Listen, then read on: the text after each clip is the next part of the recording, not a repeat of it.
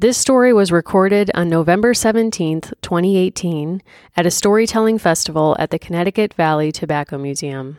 The views expressed are those of the storyteller, not the museum. Do you want to tell me your name and where you're from? My name is Richard Niederwerfer. I live here in Windsor, Connecticut. I am born and raised nutmegger here in Connecticut.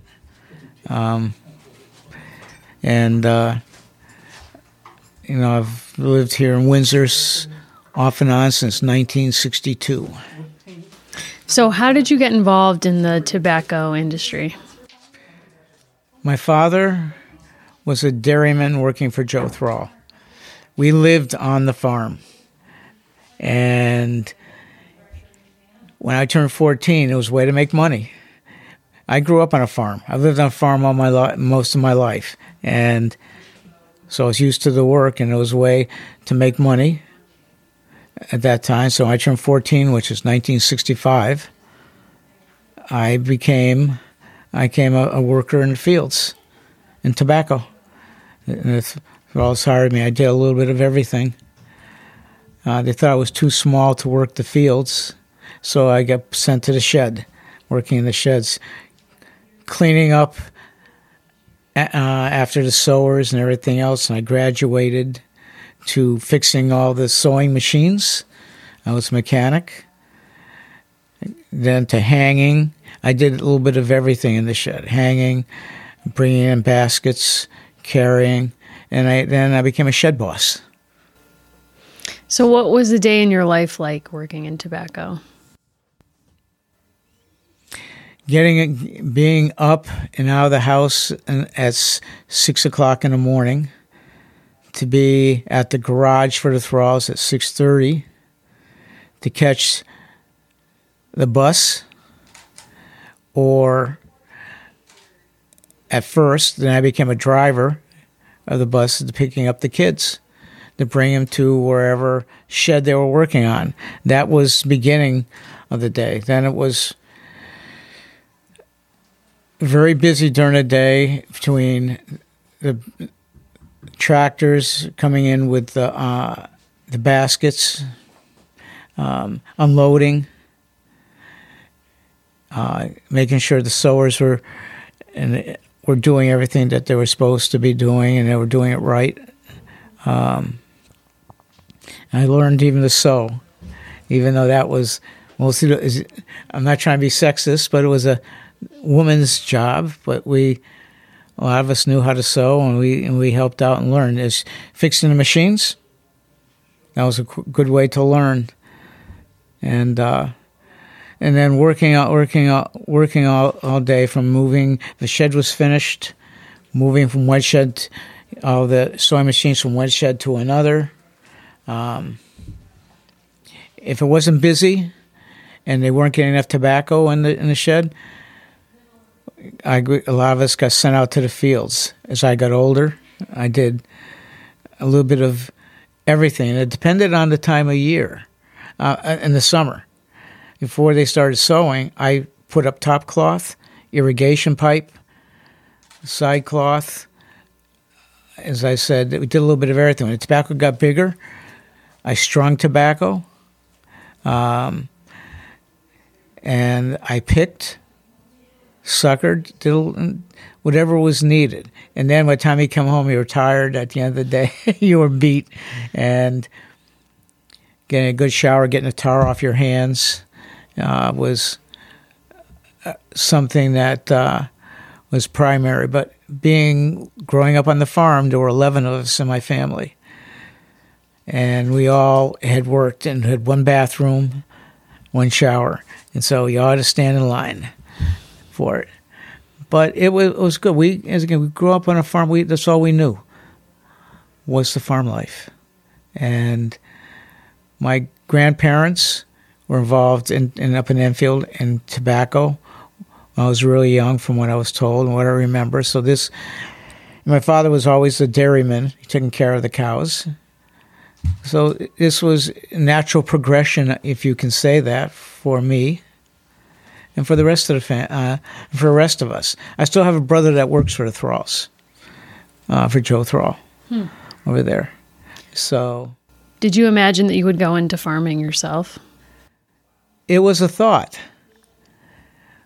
My father worked for my great uncle, Raymond Abbey, up in Enfield, on Abbey Road, and my father was supposed to have a chance to run the farm when he retired, and he was going to. My father went to take out a loan, found out that my uncle had sold the land. And that's why we ended up moving. We had to move. He sold it for development.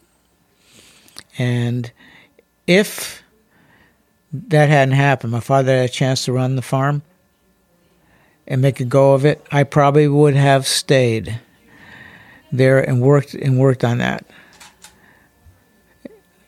It was a good life. It may have been was good life for us when we were growing up.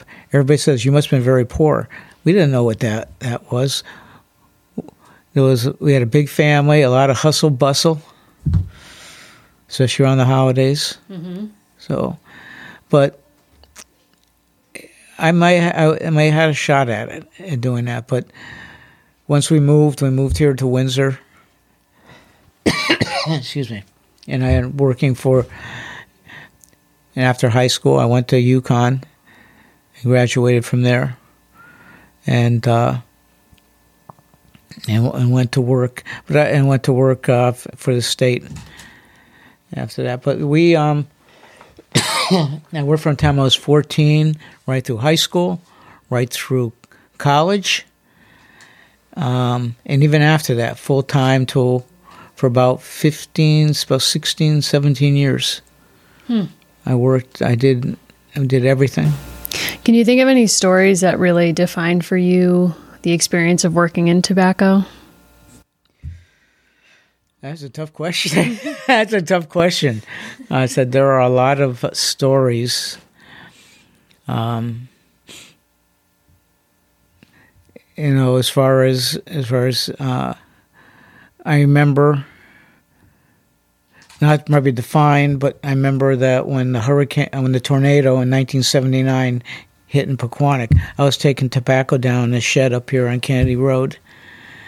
At 3 o'clock, they told everybody, get out of the shed. We didn't know what was going on. That was something, but whether that was a defining moment, met my ex-wife. She was my, she was a summer worker from Florida, and I was a shed boss.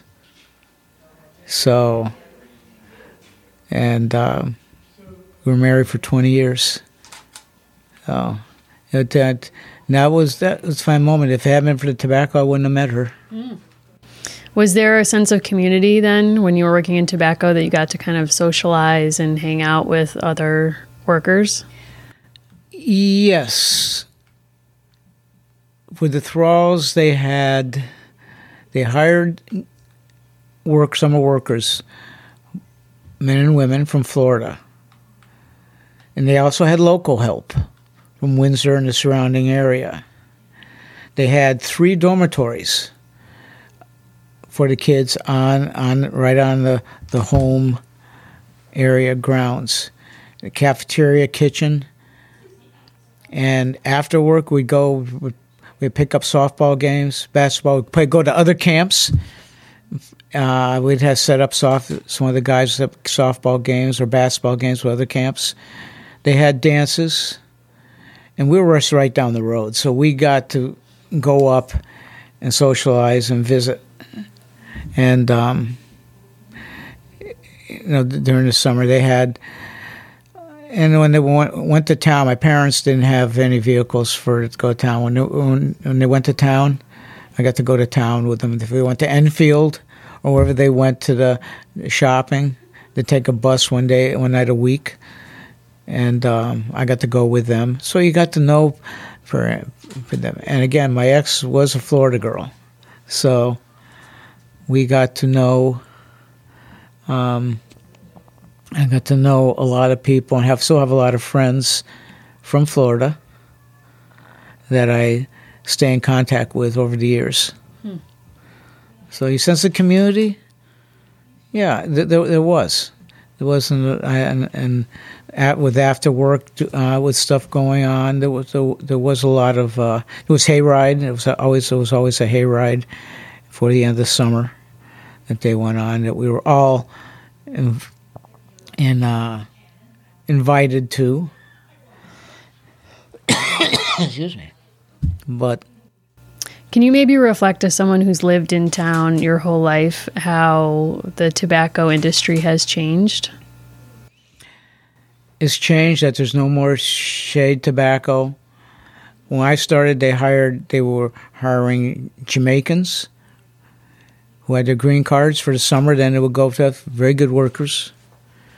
And now it's just doing help from from Hartford, or people that come who have been here before and come and work. But the shade tobacco's gone. It's a shame,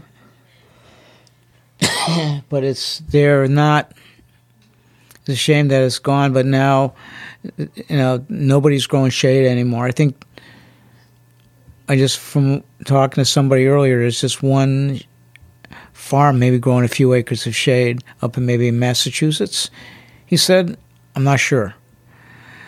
But they're still growing a little bit of broadleaf. The expense is not quite as much. But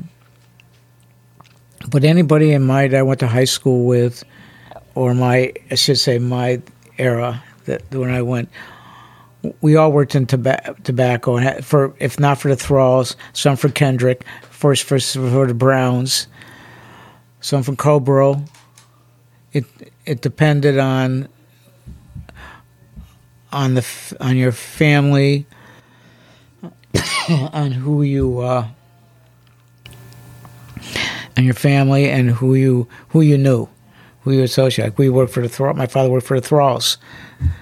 So other people live right near where the Browns lived, or the Kendricks. They worked for them, and they worked. It was easy to walk to where they were and work for them. Mm-hmm. But we got to know. You got to make a lot of friends who stayed over the period of time. But it changed is that shade has gone and down. They can grow it cheaper in other areas of the world. Broadleaf, there's not much a call. So some of the farms like Thralls are trying to reinvent themselves with, growing malt for beer and stuff like that. And I guess there's a big call for the craft beers for the barley and the hops for it. Oh, okay. So. Growing, pick your own apples and things like this, trying to keep the farm going. And that's a lot what I have to say. But going downhill, shade, it's a shame. It's a shame that it's past its time, because in its heyday it was, because again, the Connecticut River Valley is one of the richest growing areas in the world. Only 25 miles wide, but it can't. What you can grow and what it is one of the richest areas in the world. So, and a lot of people don't realize that for it. But my life is colored by a lot of it, because I still remember things that happened, what the daily life was like, friends I've made. You can't take that away. As you have all these memories. You have all these memories, what you have. So. Cool. Well, thank you. Is there anything else you want to share, or is that? No. You have any more questions you'd like to ask? Because I said the stories I have pictures. I have pictures that they're black and white taken with the kids before it goes out at lunch, eating their lunch, of what before they had the conveyor belt in the shed. They had dragging hooks. You drag the baskets outside into the shed. That was a pain in the butt in doing. In the farm life I miss, this was, and at this point in life is something I can't do anymore. I still enjoy talking about it and wish I could do more. But when I see the fields, all the poles and tents, poles and wires and everything being taken down from the fields, it just ramps it home that this is a past way of life. Unfortunately, we're not going to see again. We'd like to, but it's not going to. Was there anything more you want to ask? No, I was just happy to hear your story. So thank you for sharing them with me. Well, I hope it was. I'm not used to doing something like this. It was great. It was wonderful. Thank you. Thank you. Okay.